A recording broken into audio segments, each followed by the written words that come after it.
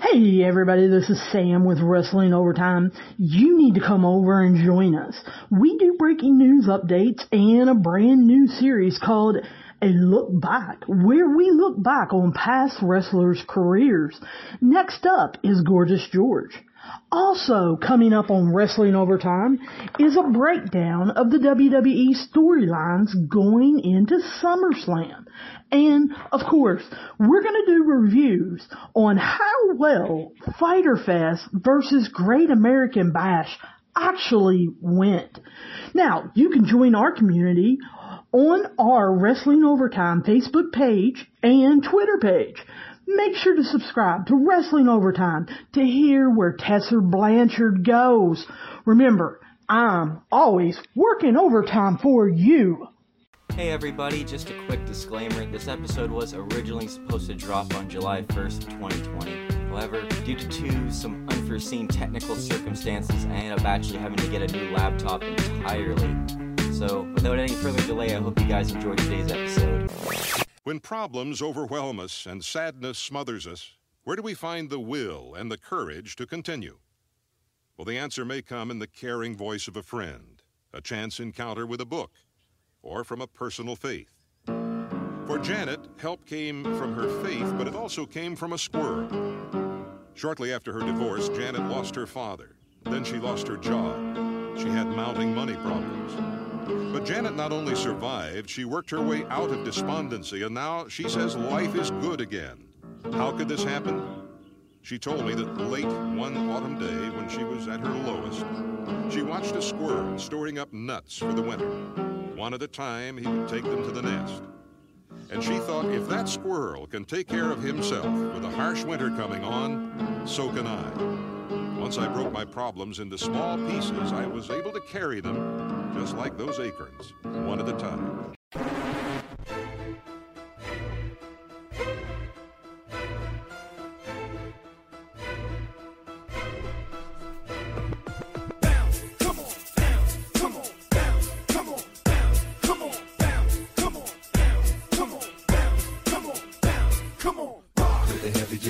Or you're gonna get cause we never rest, drop this on ya.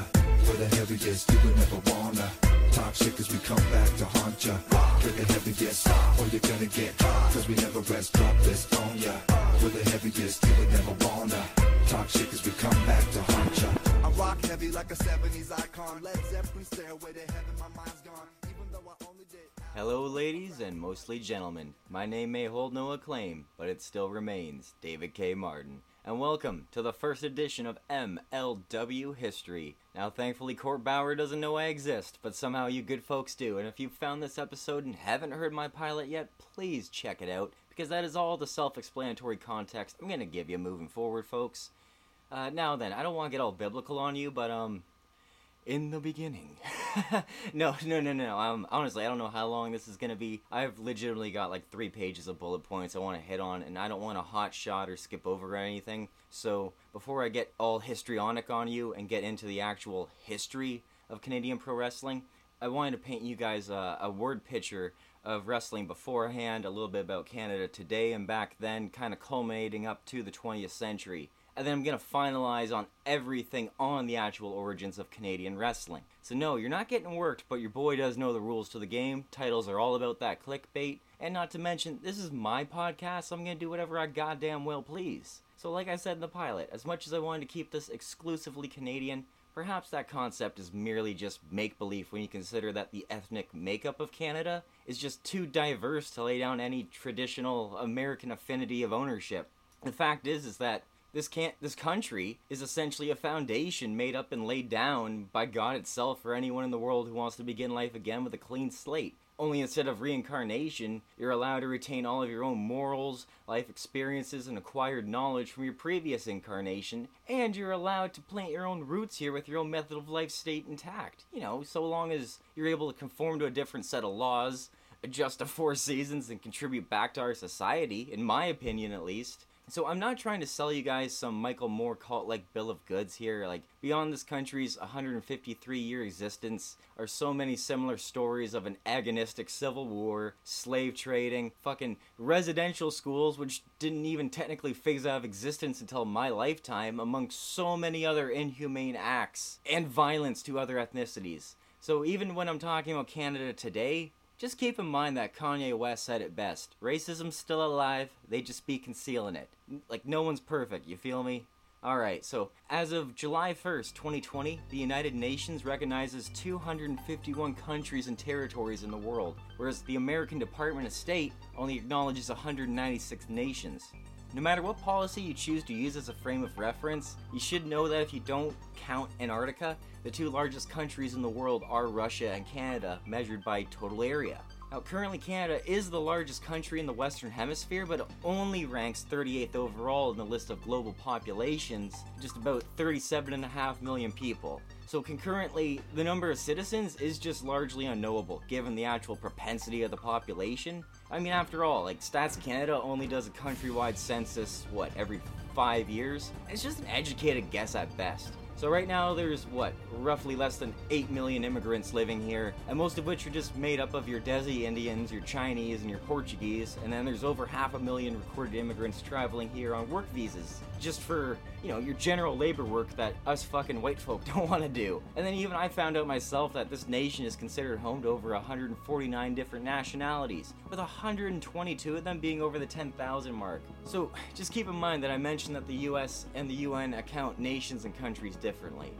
Well, even more controversially than that is this weird fucking fact that Canadian is not only a nationality, but it's also an ethnicity.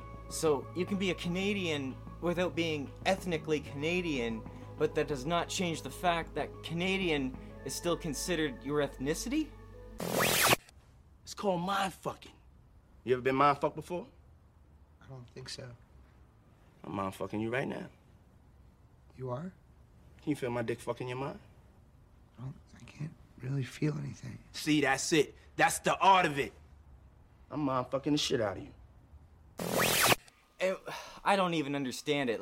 This is fucking beyond me. And I'll actually tell you why this is an actual thing. And yes, it is pretty fucking stupid, because fucking goddamn 11 million of them legitimately listed Canadian as their ethnicity. So just convince me that's not everyone who's ever dropped out of high school, because this is some basic public school geography, man. I'm Dutch-Irish, for Christ's sake, but when you break it down like the DX Band, I'm sorry to say, it's not just exclusively stupid white people in this category, and that's as far as I can go without sounding like a racist. Basically, it's pretty apparent that we just willed something into existence out of stupidity, y'all. I've never heard of any other country adopting this method, and please, email me at makebelievepod@gmail.com if you know something that I don't.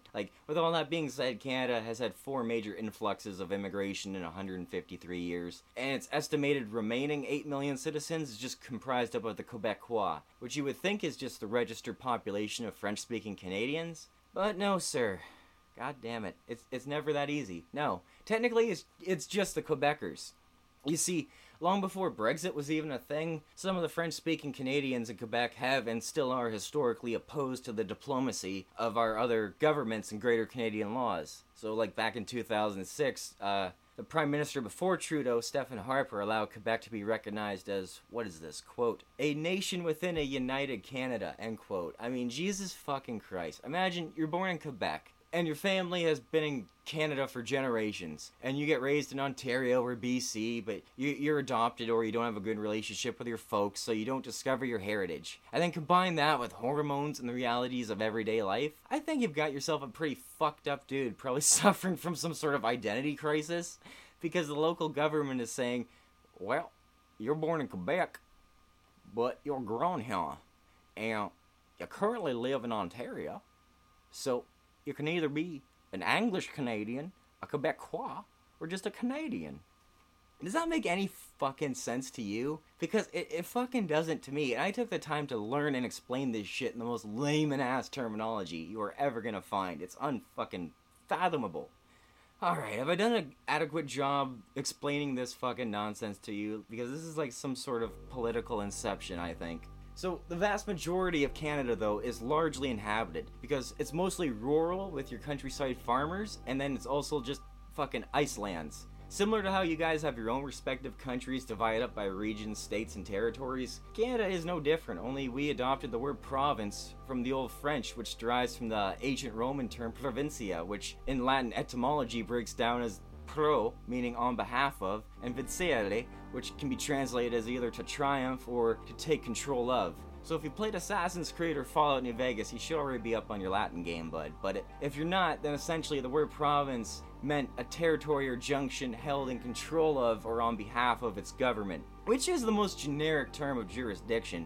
Yet today so many people, Canadians included, think provinces are symbiotic to Canada. Well, newsflash, jackass, there's nearly 70 other countries with provinces as well. But before we move any further, just so any international listeners can understand comparatively speaking, Canada is divided up into 10 actual provinces and then 3 territories. And just like how the United States, comparatively speaking, you can't just compare an entire topographical country to that of a different physiographic location. Like, you're a fucking idiot if you try to do so, and prove me wrong at makebelievepod@gmail.com.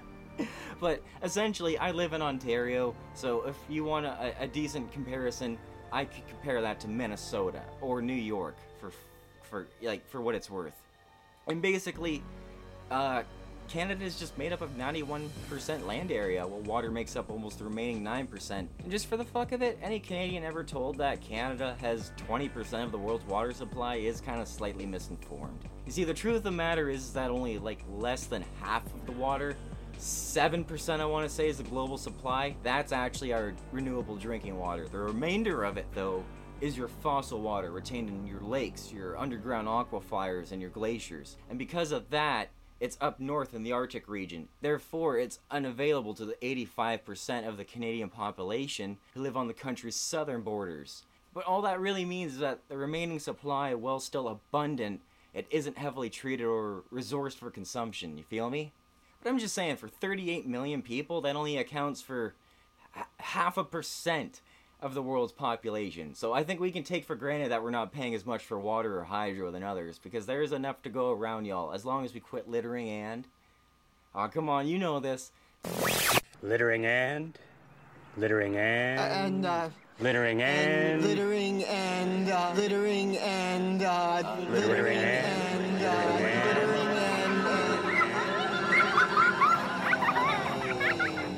Littering and smoking the reefer. Alright, I think I've painted you guys a decent enough word picture of the landscape of Canada. As I make my way through this series, I'm going to throw more useless facts and stats at you whenever I feel it's relevant or necessary. So, for now, Pete Rock, drop the needle on the wax, and I'll get right back to you after this.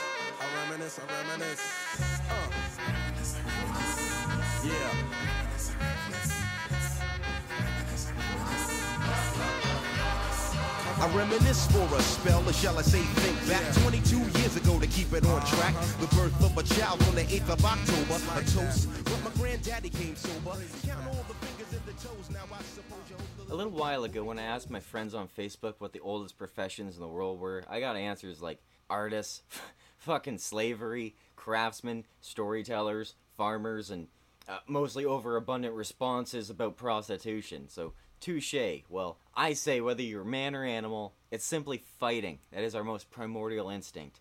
And long before we were farming, crafting, drawing, or paying to bust a nut in a girl's butt, the original rite of passage was surviving childhood. And how we survived as a species is developing various combat tactics and hunting skills to keep ourselves alive, and then pass down those traditions and knowledge to our kids to keep them alive. Like, that's why I feel fighting is so ingrained into the human condition, because it's our most basic, primal, animalistic nature. And I feel strongly about how universally intriguing and awe-inspiring a fight can be to any person, because at the right moment, in the perfect setting, sometimes sentimental respect reputations, backgrounds, or narratives aren't even necessary. Sometimes just seeing body language, blood, facial expressions, and split-second reactions of two strangers fighting can tell the most emotionally driven stories that man has ever mythologized. I'll even compare the color white to combat because it's so pure and raw in its essence, and it's meant to appear absent of logic due to its spontaneous nature. Like, a combatant in comparison is simply fighting with heart just to survive another day. And that's why I feel like the ideals of professionalism in combat create an outlier to that rule, because the ability to think and breathe change all the dynamics. Because when you put two skilled fighters, two confident survivors against each other, the dynamics of the exhibition become scientific upon future re-examinations. Because time spent, experience earned, wisdom gained, and pain endured forge legacies made of either cast iron or stainless steel. It just depends on the variables of life. According to Canadian sports historian Dr. Charles Nathan Hatton, and then another fellow historical author, Tim Corvin, wrestling in specific is the most primitive sport recorded in human history. Tim Corvin found wrestling's earliest documented exhibitions begin in Babylonian and Egyptian art dating back to 3000 BC. Pro wrestling's existence can be traced back to the Eastern Mediterranean before the age of Christ, becoming a recorded job title as far back as 2,000 years ago. Followed by that are findings of literary presence in the Sumerian epic of Gilgamesh, and its extended roots of origins are believed to have been also practiced in ancient Persian and Chinese civilizations as well. Like, fucking wrestling was even reportedly used to settle differences in Roman culture, and obviously the Greeks would later go on to popularize the violence as a sport in the ancient Olympic Games. However, it wouldn't be until like way late in the game, like 1830s, that the term professional wrestler would be coined in France to represent paid-to-compete showman wrestlers taking on all-comers at a carnival for 500 francs. And yes, I also did do the inflation and the conversions. So back in 1830, 500 francs, which is like a Swiss dollar, just equivalated to a stunning $10.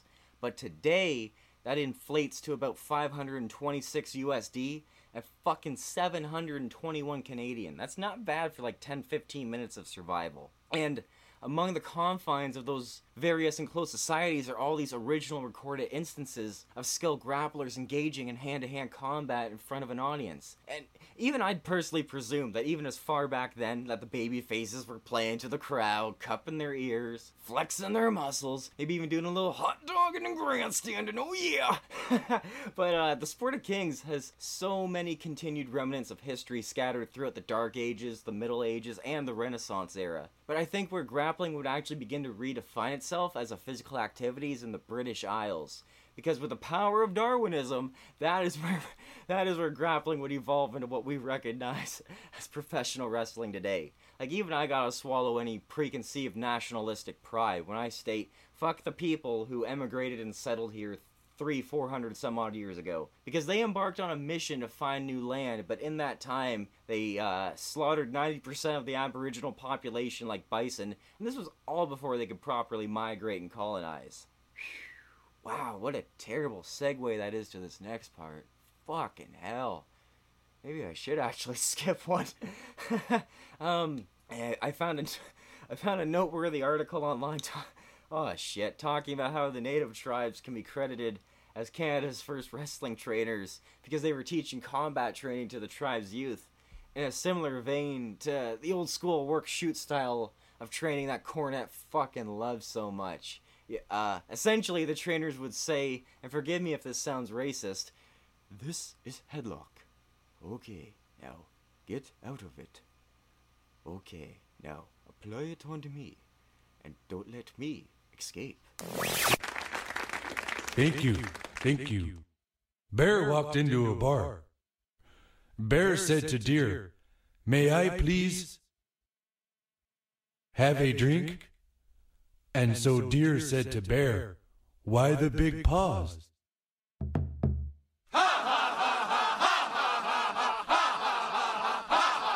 Many moons ago, Pony and Eagle walked up to Coyote. Pony said to Coyote, "I am very mad at Eagle. Will you yell at him for me?" Coyote said to Pony, "Why can you not yell yourself?" And Pony replied, "Because I am a little horse."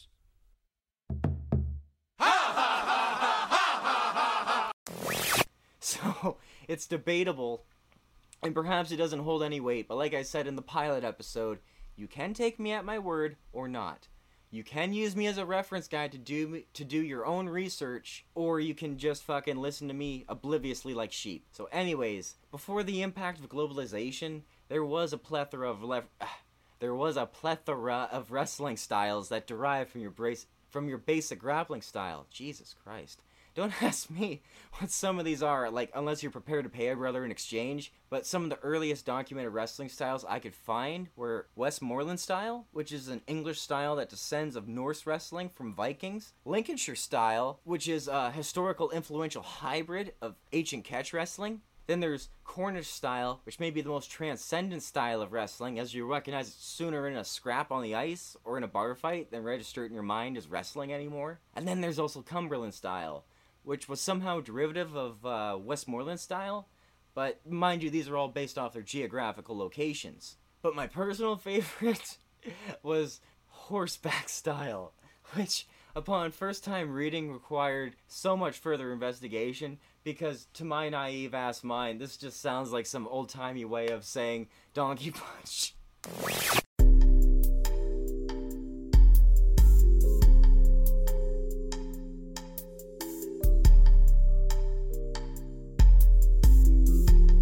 Donkey punch.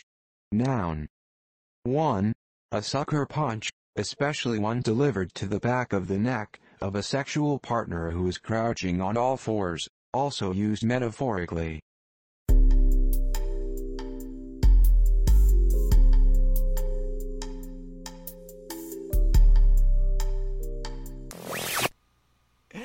And it turns out that this outrageous ass style of wrestling is exactly what it sounds like, and it is still played to this day in fucking Kazakhstan, of all places. I didn't even know that was real. That's the place Borat is from. I mean, it's on YouTube. It has its own wiki page with arbitrary rules. Like, I love how this is really actually a fucking thing. I'm gonna lose my mind if I find out Wakanda is real next. But the three most influential styles that I could find of the times were collar and elbow style, which was a standing style of Irish wrestling. And like the name implies, you start with a collar and elbow tie-up and try to take the opponent down with a hip toss or a trip. And believe me, there's nothing graceful about this drunken style, but it was introduced to North America from the incoming Irish immigrants. And although it phased out for the more popular styles of wrestling I'm going to talk about later, it's still practiced in fucking judo of all things. And then there's the world famous Greco-Roman style, which, from what I understand, was introduced to America in 1875 by a Frenchman named Thibaud Bauer. However, the history of Greco-Roman style is very indiscriminate at best with its timelines. Essentially, the style as we know it was just called Greco-Roman as a way to imply a golden thread of suggestion that this particular style was used by that of those of the ancient civilizations. In fact, I can credit an Italian wrestler named Basilio Bartoletti as being the first to proclaim that this style is quote-unquote Greco-Roman to underline that connection. Just further proving that wrestlers have been working out since its professional inception. I mean, Greco-Roman is the most respected style of its genre, but it is far from the most popular. However, it's been contested at the technical first Olympic Games in 708, and it's been included at every edition of the Summer Games since 1908. But now, finally, there's the ever-beloved catch style of wrestling, that both modern wrestling, Timothy Thatcher, and MMA are based off of today. This is the style that Abe Lincoln was performing in his younger days before becoming one of the most respected vampire hunters in American history. Like, its formation is evolution in itself as a hybrid of grappling style that was developed in Britain in the early 1870s and popularized by carnies who, like any other wrestler, learned the basics, and then those men would go on to develop their own unique submission holds and stretches to stay ahead of the competition. This style was also incorporated into the Olympics, but you'd know it more as mixed wrestling or freestyle wrestling, the most popular style of all. The characteristics of Catch as Catch Can that make it the most preferred style is that the fact that it's, again, a mixture of all the other aforementioned styles, as well as a mixture of judo and jiu-jitsu. The actual meaning behind the name is that catch is slang for hold, so you're allowed to lock on a hold any way you can. Does that make sense? So in my notes, I found that a guy named J.G. Chambers who was an exercise coach and an editor of a newspaper in 1871. Fuck, I didn't write for where. My bad. He's the first person I could find in recorded history demonstrating catch wrestling publicly. Go figure. But it wasn't until like way later, near the turn of the 19th century, that the style plagued its way to the, ooh, sorry, bad word, to America thanks to the traveling French carnies. You see, back then, matches were still contested mostly as either athletic shows or as open challenges to an audience. Early wrestling matches took place simply on wrestling floors and grounds and on mats and on boxing rings. Basically anywhere that you could charge spectators for admission. I'm talking about coal mines, lumberyards, taverns, dance halls, theaters, existing arenas of the era. So, although the most popular of all styles was your outlaw, mud show, bullshit catch wrestling, because it was predicated on being what was considered illegal wrestling in the Olympics. And the athletes who had no desire to compete at the highest level would adopt the job title of professional wrestler to distinguish that sub-style of catch, which has always seemingly been criticized for the bastardization of the sport. Go figure.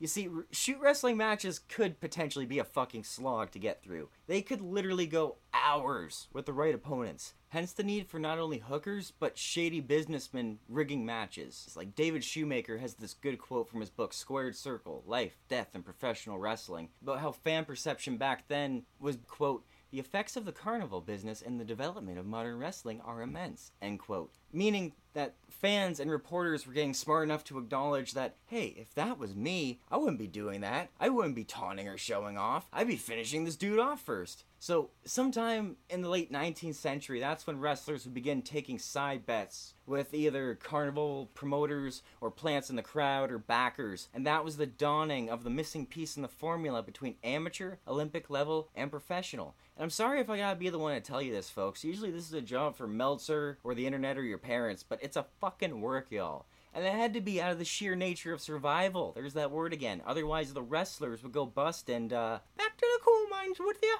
would be shouted at by their teenage wives. But it wasn't necessary all the time, everywhere, with everyone. And that's the mindfuck to an absurd degree. Because apparently some of the best could fetch backers who would put up large sums of money on the outcomes. But in my opinion, I'd assume that if these matches weren't staged, then they were your open challenges and your festival setting exhibitions. That's just my speculation at best. And that's the most fucked up part, you guys, because when it's real, it's amateur. And when it's fixed, it's fucking professional. I know. I have to take my glasses off because it just doesn't sound right. And as much as I love wrestling, and as much as I love to shit on wrestling, I'm being completely serious, you guys, when I say it's because of these traveling circuses that these professional wrestlers were able to interact with fellow clowns from different towns and learn new techniques. Hookers and shooter uminos alike would become great submission specialists, masters of their craft, far be it from potheads, but nonetheless incredible joint manipulators. Even the term no holds barred originated as a promotional selling point to describe catch wrestling tournaments during the late 19th century, wherein no wrestling holds were banned from competition, which is honestly what I thought the very first time I heard it as a kid. And despite wrestling not applying tap out or submission for a very large portion of history, catch wrestling has almost always featured 2 out of 3 falls matches where you'd win by scoring a pinfall, submission, or literally making your opponent scream, "Uncle!" So, historians may claim that there are only 60 moves by the turn of the century, but I've been preparing the scroll listing all the holds that were invented by these unnamed marksmen, and I know about 1,004, and I wrote them all down, and here we go. Malenko, you claim to be the man of 1,000 holds, but I counted, and you know about 60, but I know 1,004, and I wrote them all down. Here we go. Hold 1, arm drag. Hold 2, arm bar. Hold 3, the moss-covered, 3-handle family gradunzel. Why doesn't he just mail us this list and we'll announce it? Arm bar. He's just ranting. Number 5, the Saskatchewan spinning nerve hold. This must be meathead microphone night. You think so? He's got 998 to go. 9, get the hook. We're out of here. Shut up. Get a haircut. Number 10, right-handed. So, you know what? If I didn't need these notes, I just tear them up. just to represent me going off script, like a fucking Russo segment, because I just want to give a quick shout out to my buddy Clayton Pye. Although he did lose his 86-kilogram qualifying match this past March in freestyle before the world went to shit, I sincerely hope, man, that you do continue training. And if you're listening, bud, just remember, you cannot throw your life away for professional wrestling until you become Canada's first straight, white, Olympic, gold medalist with a nutsack. Or at least get your face on the Wheaties box, dude. Like, I may have more listeners than Ring of Honor has cable viewers right now, but my goal is to be more successful than TNA currently. So don't give up, brother. 2024, 2025. Like, y'all, this man is gonna be the fucking future. He's the next Brock Lesnar. All he needs to do is drop that Chad Gable shit and steal that Timothy Thatcher gimmick. But I think we can all agree that do not become the next Kurt Angle. Just become the first Clayton Pye, brother. Alright, I need a fucking drink because I still have a lot more ground to cover and I haven't even scratched the surface, obviously. I know what you've all been waiting for, so I will get right to it. Right after the break. No, my parents moved to Canada. I'm very happy about that. They moved to Canada, America's hat. It's so much better because they couldn't move to America, Canada's jockstrap. But Canada and America get compared all the time, and I think they're very different countries. And all you have to do is look at their leaders, all right? Canada elected Justin Trudeau. He's very pretty, He tries a little bit too hard. He's like the Anne Hathaway of world leaders. But he's well-read, he speaks English and French, he's very Canadian. Now, America. Yeah, America elected Donald Trump. The Donald Trump of world leaders. Can't read, barely speaks English. The only thing Canadian about him is that he's the same color as Kraft Dinner.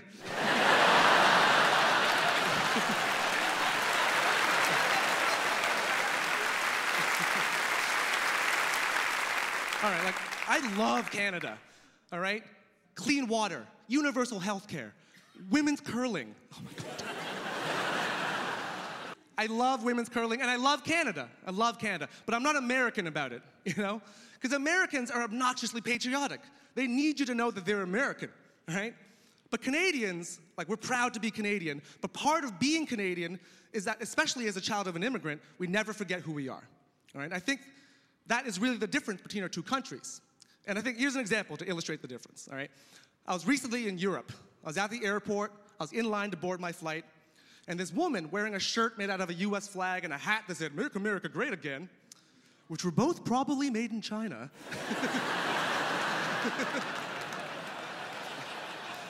She cuts in front of me in line, all right? But I'm a Canadian, so I don't say anything. She gets on the plane in front of me. She's got 3 bags. She puts them in the overhead compartment. There's no room for my stuff. But I'm a Canadian, so I don't say anything. And then she gets in the seat right in front of me, reclines the seat the whole way right in my face. But I'm a Canadian, so I don't say anything. But because I'm Chinese, I passive-aggressively kneed her in the back for the entire flight.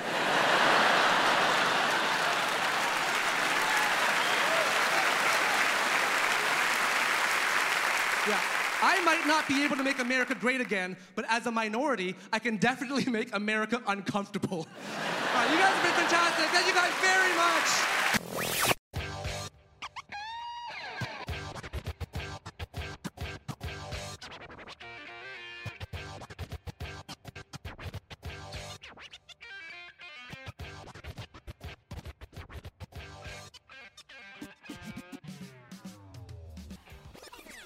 And welcome back, everybody, to As Advertised, the origins of Canadian professional wrestling. Alright, enough stalling. Perhaps I should have told you guys in the beginning that the truth is, I have no fucking clue who the boxing promoters were that were booking the matches here first, or if any of those matches were an attraction, or if those matches were important, trailblazing, groundbreaking, marquee landmarks. However, fucking get this.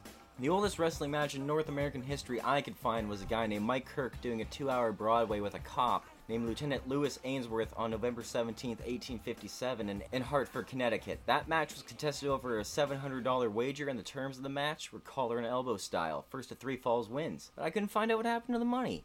And then the oldest recorded match in Canadian history was William Miller defeating Thabad Bauer, the godfather of American wrestling and the very first masked wrestler in history, at the Royal Opera House in Toronto on November 13th, 1876, in a 2 out of 3 falls match that went reportedly an hour and 22 minutes. And then from there, on January 29th, 1858, Louis Ainsworth defeats Philip Farley, this time in New York City, but that's all I know. August 20th, 1868, Lou Thompson defeats Homer Lynn in Harrisburg, Pennsylvania. Noteworthy because in some of my books and searches, this was once credited as the oldest documented wrestling match. From there, on November 25th, 1875, Andre Cristal wrestled William Miller to a draw.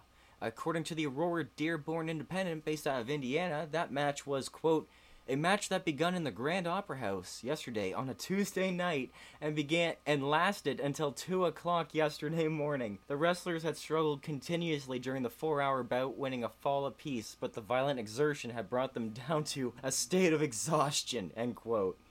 To me, that sounds like 240 minutes of straight-up, non-stop, ground-and-pound technical wizardry, if you ask me, but Jesus fucking Christ. That's like some modern-day Chris Hero CM Punk shit.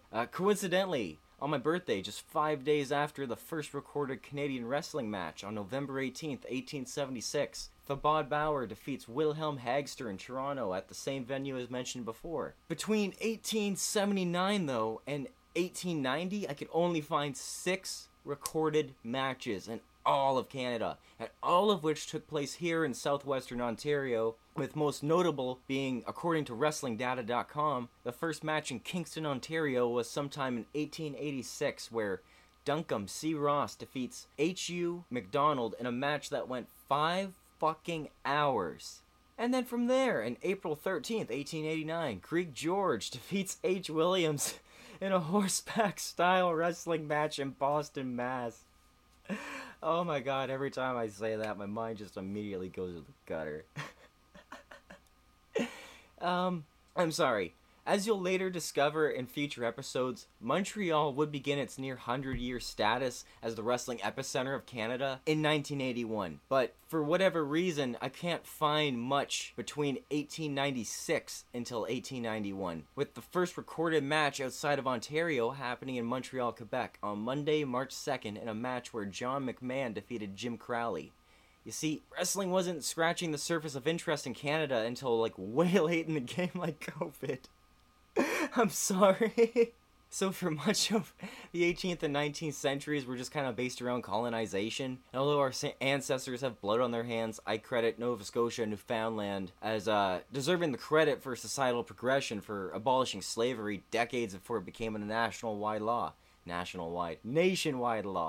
So the thing is, Canada's population for much of the 1800s is just speculation at best, with my best guess being around the 5 million mark, give or take. So although things would trend faster, for lack of a better term, within communities, it would take decades for any popular sport to branch out beyond a province if it didn't get picked up by a college, for example. And hear me out, I live near Beachville, Ontario, and Beachville is like the fucking boonies, just straight up farming community with a church, no real establishments of any sort. But 1 year before the sport of baseball was formally commissioned or instituted in New York City, the very first recorded game of baseball in North America took place right here in Beachville back in 1838, but didn't blow up in southwestern Ontario until like the mid-1860s. Then, some Quebec citizens were making a concerted effort in regulating and organizing Canada's first clubs, associations, and organizations for lacrosse, cycling, and horse racing. By 1874, Canadians were introducing Americans to the sport of rugby, and by 1876, the Canadian Baseball Association was formed. And 20 years later, it created a Negro League, a Dairy Face League, and a desegregated minor league. So across the board, Canadians were on the forefront of the development and the popularization of lacrosse, baseball, basketball, hockey, and football. Like, hell, James Naismith invented the game of basketball while he was teaching over in Boston, Massachusetts, I believe. It's believed that our aboriginals are attributed for inventing lacrosse, but it was a dentist from Montreal, this fucking shyster named William Beers, that got the ball rolling to the point where lacrosse was once mythologized as being Canada's national sport, declared by an act of parliament. And no doubt, Dr. Beers probably started that rumor himself. You fucking shyster. And with all that being said, I believe it's our society's inherent belief that we can be the best at any competition that drives us. And in retrospect, I think it's ironically bittersweet how so many Canadians have had to leave the country to find wealth, fame, and success elsewhere. Even egotistically, I think when we believe that we are now the best among our peers, we gotta migrate to progress. Craving foreign competition to validate our ego, you know? Alright, so for this next part, I'd like to give some thanks and appreciation for Vance Nevada for his book, Wrestling in the Canadian West, essential learning. You know how people say they as a euphemism, like, they fucked me over, or they're watching me, that type of shit? Well, essentially when historians talk about the origins of Canadian wrestling, they refer to the city of Toronto like we refer to WWE's decisions to Vince McMahon's. Like, they are the same entity. The truth is, the mayors of Toronto, I believe, Angus Morrison and James E. Smith. I believe these two men were marks for carnivals, but they didn't want to wait until September for the fall fair. So when people say Toronto hosts the first wrestling match, I believe it was actually the mayors who were coordinating and setting up these events at the Royal Opera House, the original ROH, which held approximately 1,700 in capacity. Apparently one of the wrestling matches being contested during James E. Smith's tenure was that of Lou Thompson wrestling Homer Lane in June of 1868, at least 2 months before the August 20th bout. But there's nothing more concrete I could find beyond just a couple of pages. And even furthermore, Greg Oliver claimed that the all-time biggest wrestling star of the 1800s, William Muldoon, had a match in Toronto. I think it had to be in the 1880s, because I could not find a fucking thing to back up his claim. But then again, y'all, like, he's the historian. I'm a fucking nobody. Help me out with that newspapers.com subscription. I'm not saying, but I'm just saying.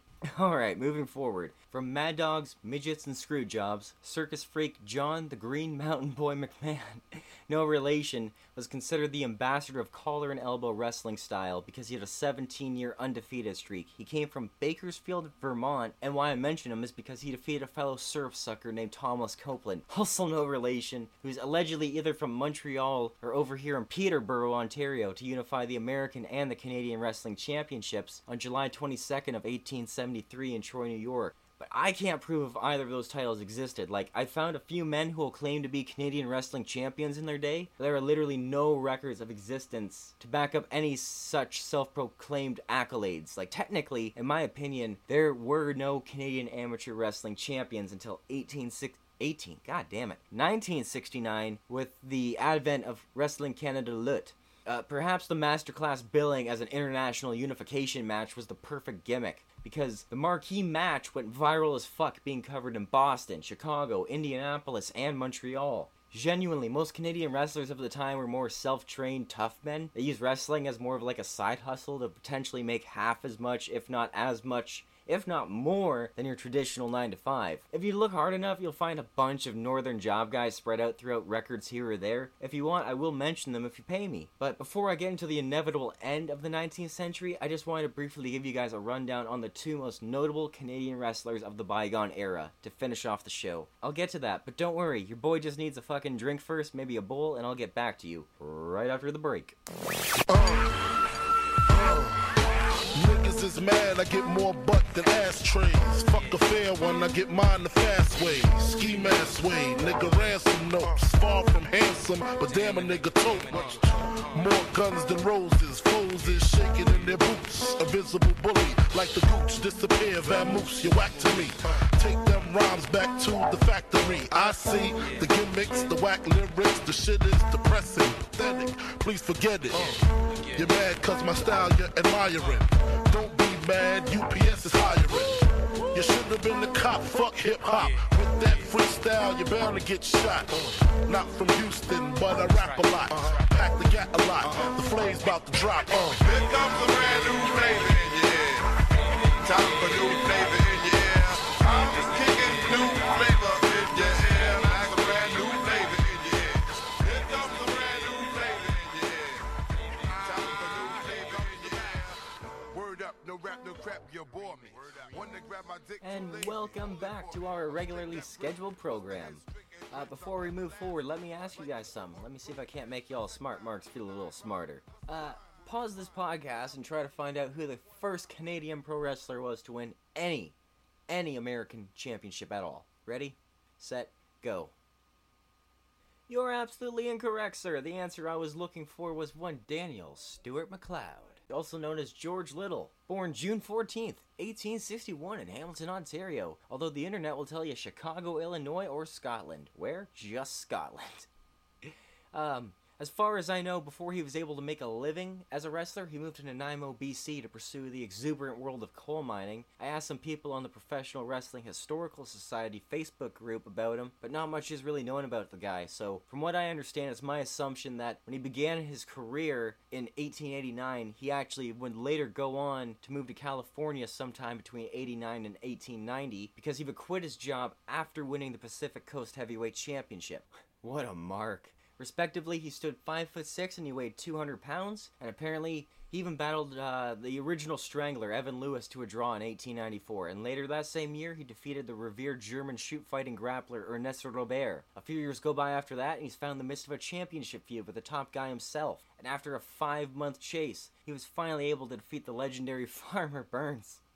After a 2-year run in Indianapolis on October 26, 1897. For professional wrestling's original American Heavyweight Championship that existed between 1881 and 1992. And I gotta take off my glasses and rub my eyes because we're gonna go for a ride here. Because just when I think I can turn the page and move on with my life, my curiosity gets the best of me, and then I go looking up some more shit that I don't know about, and then I fall down a fucking rabbit hole of more useless, trivial historical information that I gotta learn about. Like, fucking hell. So, this original American Heavyweight Championship, as they call it, or the OG American title as I'm gonna call it, is the most convoluted, carny-ass bullshit I have ever read about in my life. And I wouldn't even have to mention it if this cocksucker wasn't a part of the problem, because according to the internet, the OG American title officially has 26 recognized reigns and 44 years of activity. Thank you, WrestlingTitles.com.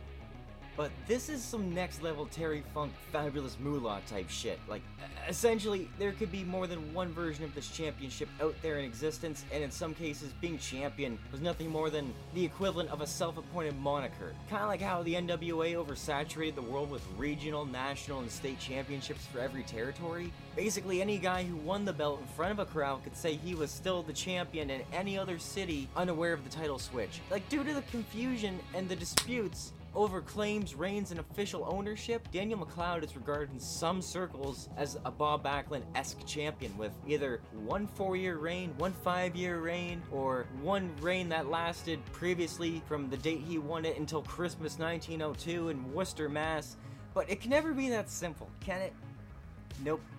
So, McLeod was champion for like 4.5 years, kind of. He was essentially a placeholder champion in the same vein as WWE's secondary world titles, or more so the WCW tag team titles when they were taping so far ahead of Slamboree 94 that fucking Harlem Heat or Nasty Boys technically had a negative 18 days reign, if that makes any sense. So, on one hand, it's believed that he never lost the belt from 1897 until July 11th of 1901 to Tom Jenkins in Cleveland, Ohio. Well, on the other hand, Joe Acton is claimed to have been the champion for over 5.5 years, and that overlaps the next 3 title changes. And then on the prosthetic hand, it's a fact that Evan the Strangler Lewis defeated Ernesto Robert to unify the British Catch-as-Catch-Can Championship with the Greco-Roman World Championship to become the inaugural OG champion in 1899. But the title history begins with Edwin Bibby. Wait, did I say that right? Edwin Bibby. Edwin Bibby in 1891. Like, keep in mind, however, like, fucking Farmer Burns defeated Evan Lewis in Chicago on 4/20/1895 for the American Wrestling Championship and $2,000 in a best-of-5 falls match. It's like, holy fuck, what can you believe in? I just threw all of these scenarios at you, and they all could be true. Like, well, at least approximately a year and change after Jenkins beat Daniel for the title, McLeod won the championship back on Christmas Day in 1902 in Worcester, Mass, and then lost it back to Jenkins 100 days later in Buffalo, New York on March 4th, 1903. That's the history I'm going to believe in. As far as the man, the most interesting story I could find on him was a tale of how McLeod disguised himself somehow and challenged a young Frank Gotch to a shoot wrestling match on a fucking horse track without any notice or preparation. Like, this would end up being Gotch's first ever wrestling match. It wouldn't be until like way later that Gotch received a card from McLeod in the mail detailing the true extent of the events that took place on June 18th of 1899. That's a fucking wild story. McLeod continued to wrestle until 1913 when he declared retirement, but I did not write against who, my bad. However, though, he did return for one more match 16 years later against Gus Sonnenberg in 1929, albeit in a losing effort, but I guess a cool passing of the torch style match. He had 77 recorded matches, and he lived to be the incredible age of 98. Like, what a fucking life, man. It's a shame we just don't know more about him. Alright, this is gonna be fucking awesome. The next person I'll proverbially pass the torch to next is Montreal's own Louis Cyr. And I shit you not, when I was researching this guy, I realized, like, ding ding ding, I fucking learned about him when I was in French class, like back in grade 6, 7, or 8. This fucking guy wrestled the world's tallest man, Edouard Beaupré, at a fucking carnival on March 25th, 1901. It was billed as the world's strongest man versus the world's tallest man. And it was a complete farce. It was a shit show. But I need my buddy Stevie or another Quebecer to attest to this belief that I have, because despite his reported shortcomings in the ring, I believe it's who the man is and what the man did mixed with the perfect variables of life that his legacy is cemented in Quebec history forever, due mostly to the fact that he was a strong man of superhuman strength, more than his capability to catch wrestle, obviously. It's just kind of like how, to me, it's just kind of like how Andre was wrestling in an already carnivalized world, so wrestling became a necessary job title for the world to get exposed to him, akin to all the other miracles and freaks of nature who couldn't conform to everyday society due to prejudice. I'm sorry if I come off as offensive, I'm just telling it like it is, y'all. Anyways, wrestling, as we know, is a side hustle for people to pay to see someone characterized as unique. Like, we all understand that, right? Well, Louis has a biographer named Paul Ohl that could tell you literally everything you want to know on this mythical figure of French-Canadian folklore. Like, there are many documentaries, books, fucking hell, a full-length movie made on this guy. And unlike Rocky, this dude was real, and therefore he earned his statue at Parc des Renforts, or Strongman's Place in English. I'm sorry. Louis Cyr was born Cyprien Cyr on October 10th, 1863 in Naperville, Quebec. He was the youngest of 17 children, and even in his adolescence he had developed unimaginable superhuman strength. He was more or less self-trained as he learned to wrestle by beating the shit out of English kids in his neighborhood in the 1880s. As far as I understand, he grew up in Lowell, Massachusetts. So I haven't decided on how far in depth I wanted to go on him, ironically due to the extensivity of his life, because he's not regarded by any means a good wrestler in his day. That was just his side hustle. So instead, I'm going to really just kind of focus more on his incredible feats of strength, because in today's world of scientific method and nefarious shortcuts through steroids, nobody can logically fathom Louis' untamed power. It's technically physically impossible for anyone to naturally match his Thor-like ability. I suppose what I will tell you, though, is that his family moved to Lowell, Mass. when he was just a kid, where he adopted the name Louis because America. So he needed something easier in pronunciation to say instead of Cyprien on the regular, you know?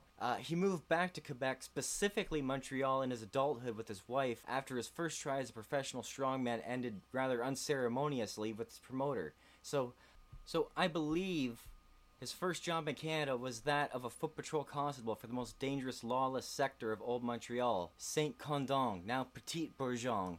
With 4 other patrolmen, there's a story of when they were all once attacked and outnumbered by a gang of motherless fuckers. I can't believe this, but according to the source, the 4 patrolmen cowarded the fuck out while Louis single-handedly decimated a dozen bastards by himself by doing, and I quote, by picking up his adversaries and using them as missiles and battering rams. End quote. Like, can you believe that? And if that doesn't sound animated as fuck, here's one more unbelievable. Sometime later, after Louis Cyr virtually rid the block of crime with his bare fucking hands, he was once more jumped while out on patrol, only this time, because the crime rate was so low, there were just 2 officers out on patrol this night, him being one of them, for good measure, and they see these 2 drunks fighting in an alleyway, so they intervene, right? only this time they get jumped again by a similar gang of a dozen motherless fuckers. But these guys brought fucking goddamn hatchets. Okay? It's the 20th century, and these people think guns won't be able to kill the world's strongest man. Quick, get me a dozen men, and get me some hatchets. Like, what? Just when you think the story could not take a turn for reality, yes, his partner did die from the attack. He was fucking slaughtered. And yes, Louis did grab two of his assailants, one per hand, and begun using them as human fucking shields and weaponry. He walks away from this scuffle with a single superficial cut. Like, get the entire fuck out of here. And also, because he paid his dues in Montreal on the force, he'd actually receive invaluable news coverage throughout police gazettes. And that's what would help him when he eventually found his passion for powerlifting again. Like, him and one of his older brothers actually went on to form a circus for themselves just to control all the revenue. And his capabilities within no time made him become one of the first nationally known figures outside of government in all of Canada. Plus, he's getting stories written up about him in New York, which may as well be the epicenter of America. His popularity grew to the point where during the first tour of Europe, he was invited to have dinner with the royal family, and he amazed the Marquis of Queensberry so much he was gifted a horse at the dinner in his honor. And you know how? Because he fascinated everyone by eating 20 pounds of meat in one sitting. Alright, are you ready for this? September 21st, 1891. Seprenio draws a crowd of 10,000 in Montreal to witness him restrain two teams of horses from separating his arms crossed for 55 seconds. He withstood 4,800 pounds on each arm. Jesus. September 7th, 1892 in Lowell, Massachusetts, he lifts a compound weight of 558 pounds with his middle fucking finger of his right hand. Was he actually real? Boston, Massachusetts, May 27th, 1895 at a museum. Louis Cyr became the first person to ever backlift 4,000 pounds. But that wasn't enough. This motherfucker, this big swinging dick, went and did 4,337 pounds to remind people who not to fuck with. And finally, on May 8th, 1896 in Chicago, Illinois, and this is not the end of him, man, I'm cutting myself off here. On May 8th, 1896 in Chicago, Illinois, Louis Cyr started his demonstrations off by doing a crucifix hold, where you stand in a Jesus Christ pose holding weights in a balance for as long as you can endure. Well, Big Lou clearly rocked that big dick energy because he maintained a 97.25 pound dumbbell in his right hand and an 88 straight pound dumbbell in his left. If you understand how astronomically phenomenal that is, just spend $4 at the store on a 2-liter of pop and a 500ml bottle of water, take that home and assume the crucifix hold with just that and see how long you can handle a couple of pounds for 5 minutes. And just keep in mind, I said that he started off his demonstrations doing that, because later he went on to become the first person to ever lift 1,500 pounds with his knees. Fucking 1,897 pounds to be exact. And then, in the same setting, he breaks his own previously set record by fucking lifting 789 pounds with just his right hand. 39 pounds over the last record.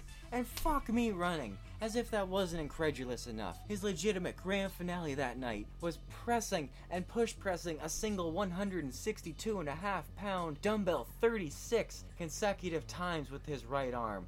Oh my god. I need to get under the influence after this. There you go, ladies and gentlemen. The extensive yet summarized history of the origins of Canadian professional wrestling. I don't know when I'll be dropping the next episode, but be on the lookout for sporadic releases until I figure out a good time to effort ratio. So, next time on MLW History. I'll begin to unearth this quasi-true humble beginning of Canadian pro wrestling history from 1900 to 1930, and comparatively, I know that 30 contemporary years seems minuscule after covering, 6,500 million or whatever in a nutshell, but now documentation, photography, cards, gates, and championship lore have all become possible options to explore. So I think that about does it for now. So until we speak again, remain calm, keep strong, and stay free, everyone.